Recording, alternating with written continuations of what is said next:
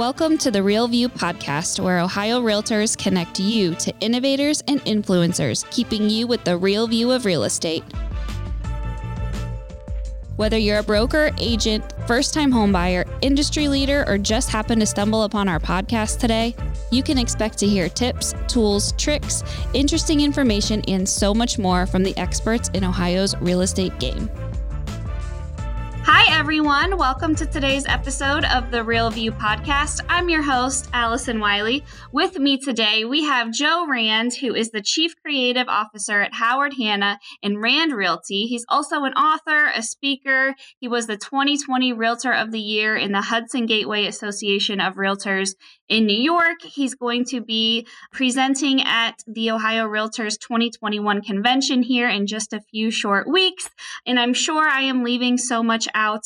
His bio has quite the accomplishments listed. But Joe, we are so happy to have you joining us today. Thank you for being here with us.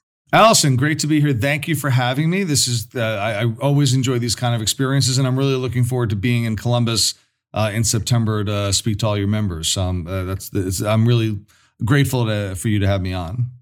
Yeah, we're so excited, and hopefully today's episode will give a little preview. We don't want to give too much away since you will be presenting at our convention, and we want to, keep that special for all of our guests at convention. But hopefully you'll share with us today a little bit about what you'll be presenting on at convention. But before we get into all of that, we will go to our signature question on the Real View, which is, what is the best view that you have ever seen? There's so many ways people can take this question, and I'll bet people have tried to be creative and talk about the day their child was born or something like that. Have you gotten a lot of that?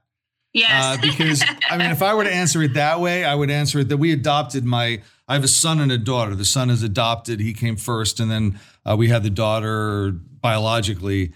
But I will say the day that I met my son in a small house in southern Taiwan, that was a great view, looking in and seeing him for the first time. But I think that's a cheat, and that's precious, and whatnot.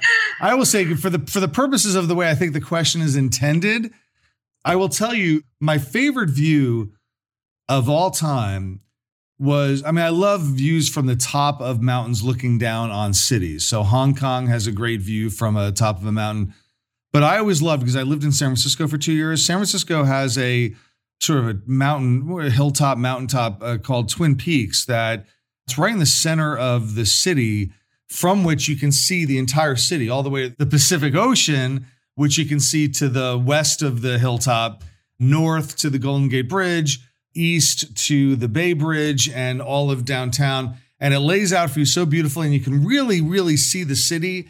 And the reason I mention is only because it is, to me, the criminally underattended tourist spot of San Francisco, because I always would tell people, when you go to San Francisco, you have to go to Twin Peaks and you have to go look at the view, because it's not highlighted on any kind of the trips or anything like that. And it's really just a beautiful view. And San Francisco is a beautiful city that I was privileged to live in for 2 years. I get back every couple of years for conferences and things like that. And every time I do, I take the trip up to Twin Peaks. It's a beautiful view from up there.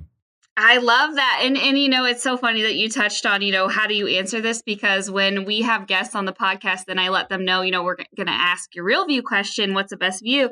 Everyone is always like, well, what do you mean? How do I answer that? And I'm like, it's however you want to answer it. It can be metaphorical. It can be, your vacation view, however you want to answer that. But yeah, everybody kind of reacts in the same way with that question. They want to get creative. They want to be creative and come up with something. But it occurred to me that I was right, that that's been done a million times. So I don't want to. So I give you the kind of precious one. It's like when people say to you, who would you want to have dinner with, living or dead, if you could have dinner? And my answer would always be my dad. I'd love to. My dad passed away about 7 or 8 years ago. And that would be my dad. I'd much rather have dinner with my dad than Abraham Lincoln or whoever. But those are sort of off limit choices, because that's not the point of the question. So it's the same sort of cheat that you you work your way around the question. You, in the Star Trek parlance, you Kobayashi Maru the question. Exactly. For sure. But thank you. I love both of those answers. And see, we got to learn something about you. I had no idea that, you adopted a child. So very cool. That's another reason why I like to answer this, because you find things about your guests that you may not know otherwise. So very, very cool. Okay, well, on the other topic of your life and your background and your history, tell us a little bit about how you got started in real estate. What's been your journey? What has that been like? We know that you lived in San Francisco for a little bit. Now you're in New York. Tell us about your background, how you got started in real estate. Well, my mother, Marcia, started in real estate in the 70s when I was a kid. And then she started a real estate company in the early 1980s, really had phenomenal success with it. When I turned 18, I worked in the company. I would clean empty houses. I would mow lawns of vacant houses and things like that. So I was working there all through my teens. I got my license at 18. And then every summer I would try to be an agent. I would, do a lot of lead gen, try to get one deal, try to close one deal, because that would be like beer money for the year, like a couple $1,000 that pays for my beer for my next year of college. And I was pretty much every year I would get either a deal in contract, which they never would close this summer, because, the time takes a long time to close a deal in New York. But I would always get something. I'd get a referral. I'd get some sort of money that I would get out of those summers. But then I got away from it. I mean, I graduated college. I went to law school. I graduated law school. I did a bunch of law-related things. I worked for a judge. I worked at a law firm. I then got a fellowship at Stanford, which is why I was living out in San Francisco, where I studied law and psychology and decision-making and things like that. And my intention was to become a law professor, which I did for a couple of years at Brooklyn Law and then Fordham Law back in New York. But I didn't love it. And meanwhile, my brothers had gotten into the business with my mom. And back around 2000, about 21 years ago, they convinced me to go in it with them. They said, listen, we need a lawyer and we need a teacher, and you do both those things. So I started working for the company and gradually, transitioned out from teaching to doing a whole bunch of things for the company, running the company with my brothers. And I've been doing that for 20 years. And about 10 years ago, I did so much training. I came up with so much content that I started to get on the speaking circuit. I started to do the Inman conferences. I started to do RAS Media conferences. I've never spoken at NAR, but I've spoken at lots of realtor conferences around the country, like what I'm doing in September with you, which led to writing 2 books, which all right, here's the dirty secret of it. It was really one book that I was working on, and it got so big and it was tonally very inconsistent because part of it was very diagnostic about here's all the stuff that's wrong with the real estate industry. And then there was all this stuff about how real estate agents can overcome all those problems and build a great business. And I realized that I needed to bifurcate, separate out those 2 concepts. And I wrote one book, published it first, called Disruptors, Discounters, and Doubters, which is a diagnostic about what's wrong with the real estate industry. And then my second book, which came out the next year, I think in 2019, How to Be a Great Real Estate Agent, which is more of a prescriptive training manual for real estate agents about how to build their business by being great at their job. So one of them was how the real estate industry can get better, and the other one was how real estate agents can get better. And they were much better as separate books, not the least of which reason was no one's going to read a 450-page book. So 200-page books do a lot better. And so those got published, and that got me more speaking gigs. And in the last year or so, I've pulled back a little bit from the real estate company. I'm not involved in the day-to-day anymore. I started working for the Broker Public Portal, BPP, which is aligned with HomeSnap to try to help HomeSnap grow and develop its business throughout the country. So I've been doing that while I still do some work for what is now Howard Hanna Rand Realty. We used to be with different brands. We partnered with Howard Hanna last year. So that's my journey to get here. Somewhat unconventional, but here I am. Yeah, that's very cool. It's interesting because I love to ask my guests, what is your history? How did you get started in real estate? I just think listening to stories of how people got started in their career is so interesting. And there's so many that it was kind of a family thing. Yeah. And it's really interesting to see how that family, backgrounds kind of infused and got so many of our guests started on their real estate journey. So that's very cool. Thank you. Thank you for sharing that with us. So tell us a little bit about, what you do now. I know you just mentioned, pulling back a little bit from the day-to-day real estate, but tell us what you do now. I know you won the Realtor of the Year in 2020 during a COVID year. I think our listeners would love to kind of hear how you did that and maybe, how this year was different or not different, than previous years. And how did you find such great success, last year during a pandemic? Well, I will tell you this. When the pandemic hit in 2000, we were at the ground zero. I mean, New York was hit first. It was hit hardest. We really didn't know. I mean, we lost 25,000 people in 2 months in the state because no one knew how to treat it back then. And there was really no remedial. It was a tough, and we did a total lockdown. By the middle of March, real estate agents couldn't show houses. We were in our homes. And that was from mid to late March through April and May. It only opened up in June. And I can remember at the end of March being like, are we going to close a house in April and May? I mean, are we going to be able to pay our bills? Because, we have a big company. We've got 1,200 agents. We've got 30 offices. We have a big nut every month between salaries. We have 100 employees, salaries and mortgages, rents and everything else. And I can remember sitting down with my brother, Matt, who was the CEO at the time, and still the CEO. And we're sitting down thinking about, okay, what bills can we put off paying? What can we do to marshal our money? And we were in triage mode. And then in the middle of April, I kind of ran the numbers to see how we were doing. And we were shocked to find that we were down a lot, but we weren't out. We weren't like zero. We were down about 50%, which I will take 50% down in the middle of a pandemic. And that's the way it stayed through April and May. And then in June, the pandemic eased up where we were. It then picked up other parts of the country. But in New York and New Jersey, we'd done a lot of remedial stuff to tamp it down. And the market exploded. All this pent up demand. Plus, in our market, we not only had pent up demand of people who've been, kept from seeing houses or showing houses or listing their houses for 2.5, 3 months, but we also had a big exodus of people moving out of the urban centers in New York City who wanted, greener pastures and bigger houses and things like that because they turned away from kind of small, dense places. So we had a huge year last year and then a huge year this year. And one of the things I think the overall in my area, and I think around the country, the fact that, real estate did so well throughout this was really a testament, I think, to the creativity of the people in the industry, that they figured out ways to show houses without actually physically showing them. They, people in my, I had a lawyer that opened up by the end of March, he had a tent in the front yard of his building with a plexiglass shield down the center of it. He was doing closings outdoors all through April and May. People got creative and they did really cool stuff. And I think one of the reasons I got the Realtor of the Year that year was, to some extent, I put out a lot of content about coping with the pandemic. We were doing at my company a daily hour-long Zoom every day, every weekday from mid-March through mid-June, just to run the numbers and go over what the new rules were and how to keep yourself motivated and how to keep yourself working in this really weird circumstances. And so I felt very, very proud of the work that everybody in my company did. And I felt proud about the work that I put in during that period. And then, and it was really a shock to get the Realtor of the Year because I'm not on any committees.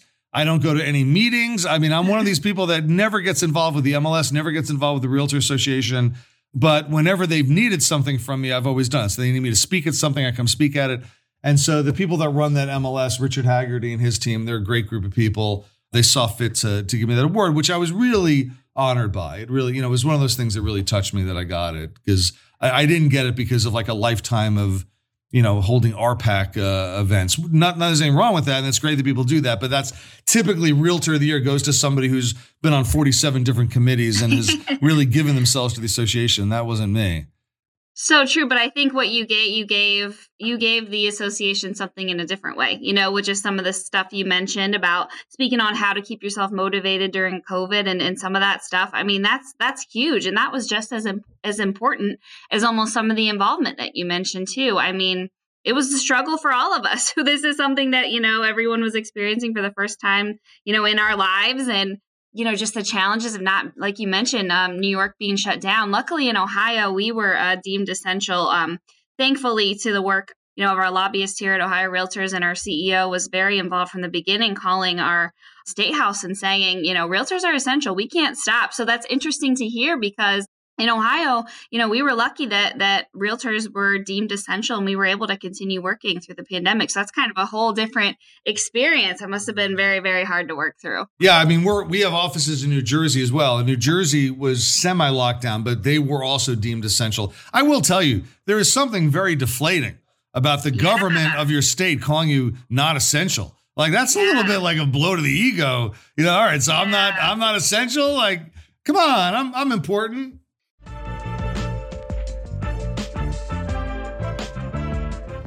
This episode of The Real View is brought to you by the Ohio Association of Community Colleges. Ohio's network of community colleges provides accessible training that accommodates the busy lifestyles of aspiring real estate professionals at half the price of a traditional university. With convenient locations in every part of the state, as well as online options, Ohio's community colleges are your smart choice for pre-licensing education. For more details or to start the journey to a real estate career, visit the education page at ohiorealtors.org and then click on the pre-license course locations. Yeah, no, that's very true. Very true. Well, you got through it and clearly had an amazing year. So congratulations on that, on the accomplishment. Way to go. So I want to hear a little bit about, what are your keys to success? What was writing one, not two books like? You mentioned a little bit about how that decision was made to kind of turn that into two books, but why did you decide to do it and why on these topics? Did you ever think that you would be an author? Was that something that you kind of set out to do? I'd always wanted to write. I mean, when I was a law professor, I did a lot of writing. As a law professor, your currency, how you get ahead is by publishing articles in journals, not necessarily books, although if you can publish a book, that's great. So I always wanted to publish a book. There were always a bunch of projects in my head doing it, which never quite never were quite realized. And I was always very admiring of people that published a book because finishing a book was just the hardest thing in the world. So what finally motivated me, for one thing, was to some extent just basic self-preservation, because I'd been speaking on these topics and designing content for these topics from my agents. And then I started speaking at other events and whatnot, talking about my theories about real estate. And I was starting to see it percolate from other sources. The things that I talked about, like even occasionally, like a line I use or whatever, I'm like, oh my God, my stuff is starting to become like part of not that people were stealing it. I'm not accusing anybody of stealing it. I'm just saying that what was happening was that it was gaining influence without accreditation. And I'm like, you know what? Yeah. I got to get it in the book. I got to write a book because I want to have it like a copyright on it, and not to prevent ideas can't be copyrighted, but the very fact that I wanted, when somebody were to go in front of a conference and basically deliver one of my theses from my book, that I could say, all right, well, I wrote about that 2 years ago or something like that. Like there really that was part of it that, and part, it was good. I was glad to have any kind of influence. And I'm also allowing for the fact that smart people can come up with the same idea completely independently. But I did want to at least stake my claim that when it came to the industry, focusing on client service and helping agents become better at their jobs, I wanted to stake my claim that this was my brand. This was my sweet spot. This is what I did. And if other people do it as well, fine. That's great. I have no problem. I want more people to preach the gospel of this. I really do. But I wanted to at least stake my claim that this was something I focus on. Yeah. And so I got the two books done. That totally makes sense. Yeah. And you know what? So I'll tell you the quick story of how the books actually got jump-started. It's got to be 4 years ago now, maybe 5 years ago. I was supposed to get on, and it's an interesting story because it's a story about how you bounce back from adversity. I was supposed to go to a conference in Denver, and I was flying out of LaGuardia Airport, which if you're not from the area, but LaGuardia Airport is the worst airport in the world, the very worst. All right. And I left, my flight was at 9. I left at 6. It's a 45-minute trip without traffic, and leaving at 6, you think you're going to beat the traffic, but it was a rainy day. It was like a Monday or a Tuesday. Everybody in the world decided to go to work early that day. I'm in traffic in the rain, the whole 2 hours in the rain. I don't get to the airport till it's like 8:10. Okay. And then I get to the airport, and meanwhile, I'm trying to figure out what my gate is. I'm looking ahead at my gate because they have different terminals. So I got to get to the right terminal and then get to the right gate. So I end up, and it's a long story, but basically I end up parking in the short-term parking. I'm going to pay for I don't have time to get to the long-term parking and still get to the terminal. I park in the short-term parking, run out in the rain, run into the airport, and I realize I'm at the wrong terminal. And it's 8:15, 8:20. The flight's at 9. There's just no way I'm going to make my flight. So I go to the gate. I try to book a later flight. I couldn't book something till later that night. And I'm all deflated. I'm wet. I'm carrying my bags. I've been stress driving, white knuckling through traffic and rain for 2 hours. And I'm like, I'm not going to make it to Denver. I'm not going to get to go to this conference. So you know what it's like when you're ready to go to conference. You're in a mode of like, you're really looking forward to like learning and conversing with people from the industry. Like it's a real good high level stuff. And all of a sudden I look and I say, okay, it's now 9 o'clock. The workday has started. And I'm going to go back to the office and I'm going to check my email. Like, the worst. The dreaded inbox. And I'm just going to get back to a normal day of work, at which point it occurs to me that no one knows where I am. Everyone thinks that I am on my way to Denver. I have put my away message on my phone. I have put my reply on my emails. Everybody at the office is prepared for me to be away for 3 days. That I don't even, now, if I was a smarter man, I would have hopped a flight to the Caribbean and gone away for 3 days. That would have been the smart thing to do. Instead, what I said, because I was in such a productive mode, what I said was, you know what? We have a vacation home about an hour and a half south of where we live and about an hour from LaGuardia Airport. I said, I'm just going to go there. It's empty right now. And I'm going to go there. I'm going to write. And I told nobody in the world besides my wife that I was in New Jersey instead of being in Denver. So I said to her, I'm in New Jersey. So if something happens, I can be home in an hour and a half. But like short of a fire, child accident, something like that, I'm just going to stay here. Treat me like I'm at a conference away. And I sat down and I wrote for 3 days.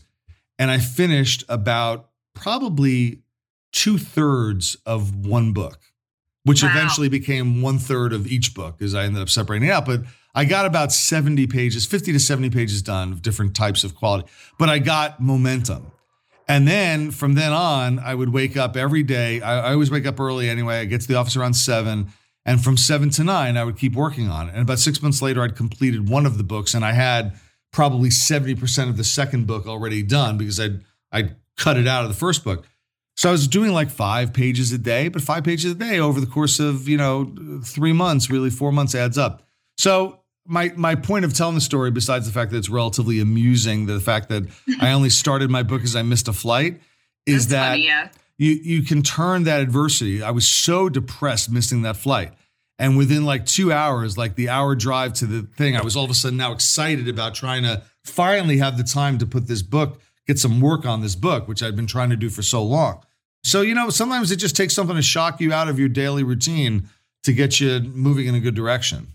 Yeah. And instead of, being all frustrated and sitting at the airport, like, man, how do I get on another flight? You decided to say, no, forget it. I'm not meant to be there right now. I'm going to go in a different direction. And it's like, rerouting yourself too, instead of sitting there thinking you're going to do one thing, just saying, you know what, I'm going to try something different. And look how awesome that worked out for you. So I would love to hear a little bit about, kind of your theory and this core client-oriented real estate methodology or, approach that you suggest in your books. Tell us a little bit about what it is and why is it so important? The core client-oriented real estate is the idea that we need to focus our attention on the needs of our clients rather than being so blinded by our own self-interest. And the example I use in both books, I think I reference it in both books, is the fact that for years we knew that clients needed to know what their home was worth. Like they wanted to know what their home was worth. They couldn't find it out very easily.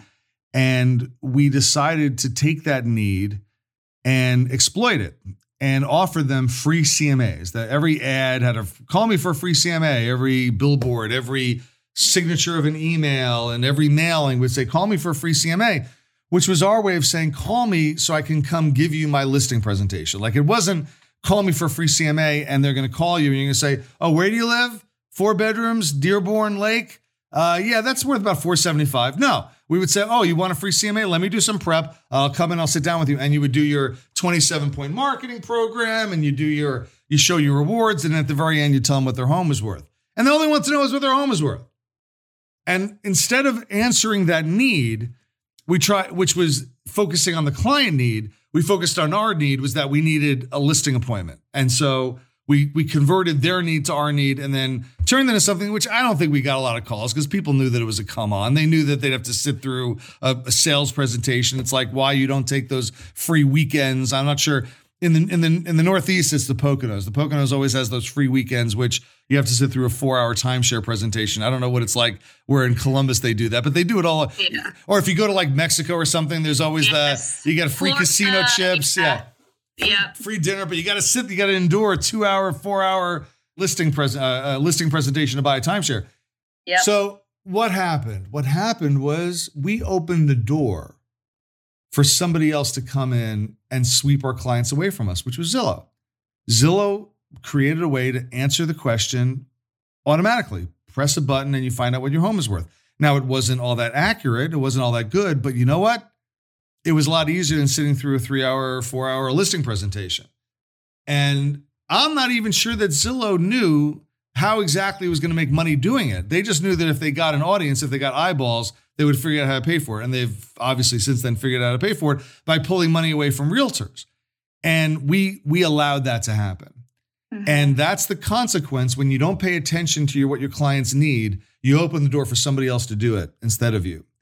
And I see the same thing with the fact that years ago, if you needed a landscaper, your natural person to call was your realtor.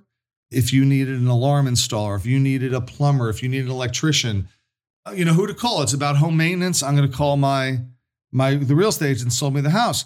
And those were always questions we were willing to take. Those were always calls. Agents were always happy to hear from their past clients if the clients needed an engineer or, an electrician, because then they get to make a referral to the electrician who then owes them a favor. So they love doing that.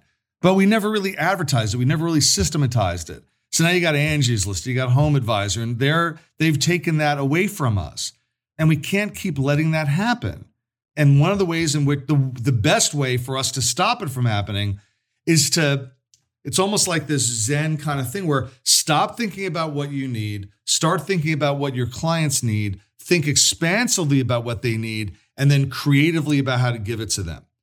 And when you start doing that, all of a sudden you start finding ways to make yourself invaluable to people and irreplaceable to people.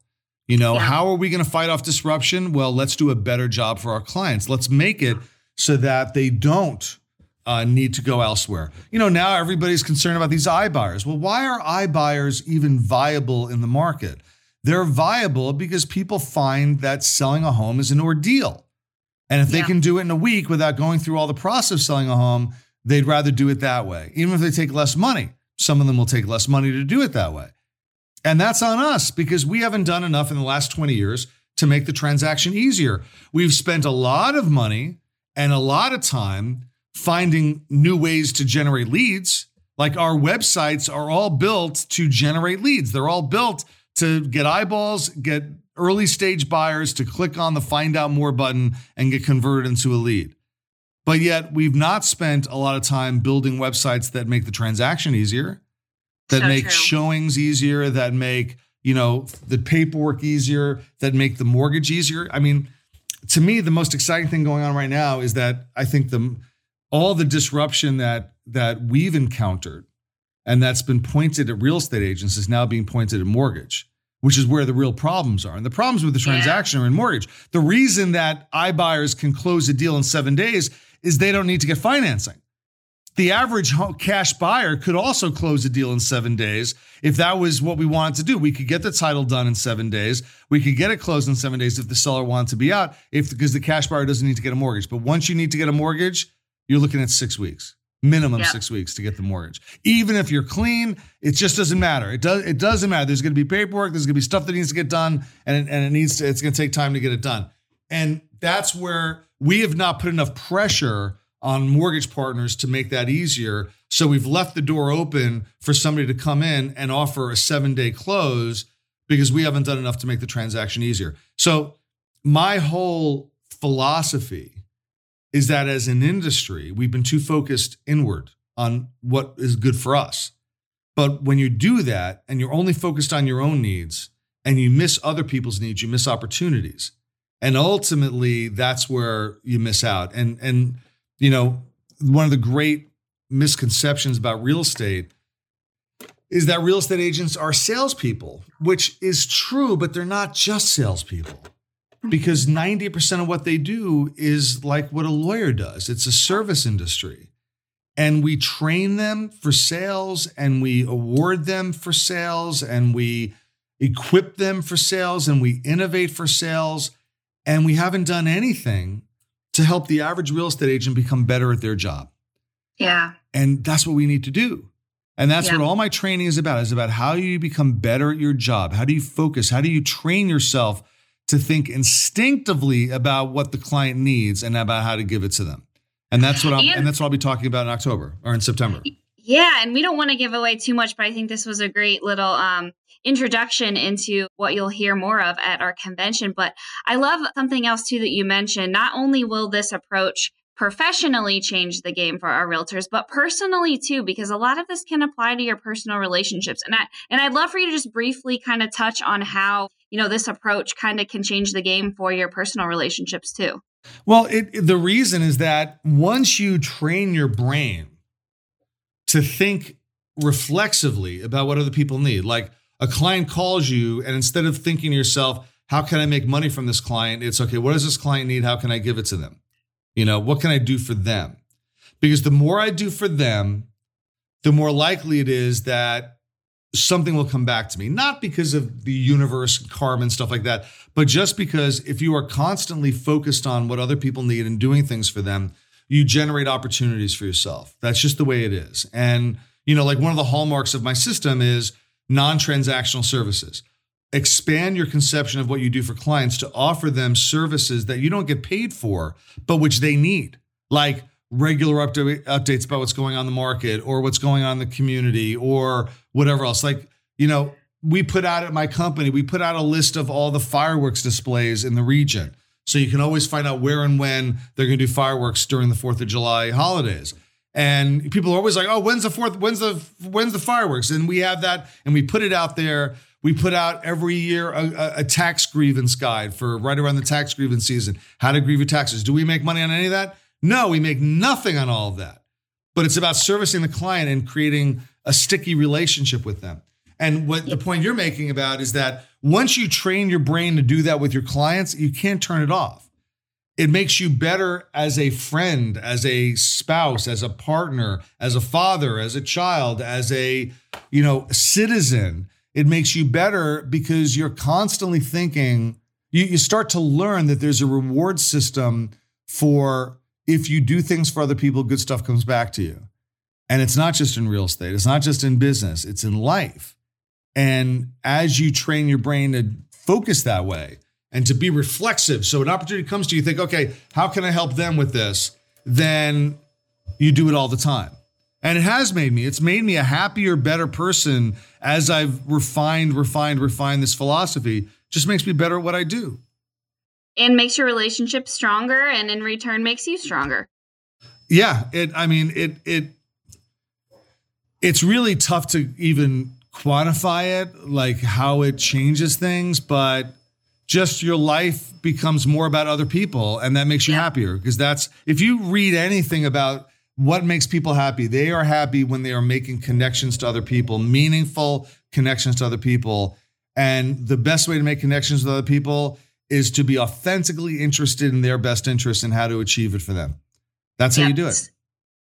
So true, so true. And I can't wait to hear more about this and this approach at our convention coming up in just a few weeks. So if you have not registered for that, make sure to get registered. You'll hear more of Joe's presentation as well as so much more from amazing speakers that we have coming in from across the country, and just a chance to be in person together, which I know we all miss so much. So it'll be very excited. Get registered on our website, ohiorealtors.org/convention. Joe, thank you so much for joining me today and giving a little preview of your speech. We can't wait to see you in person in just a couple weeks at convention.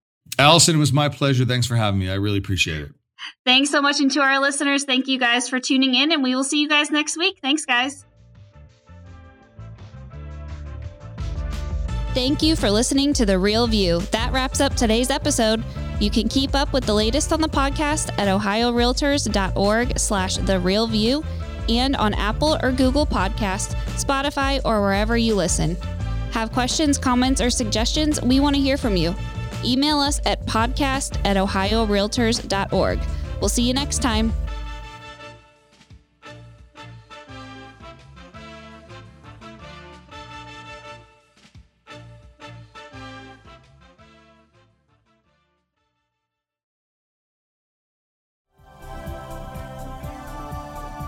This has been a Humble Pod production.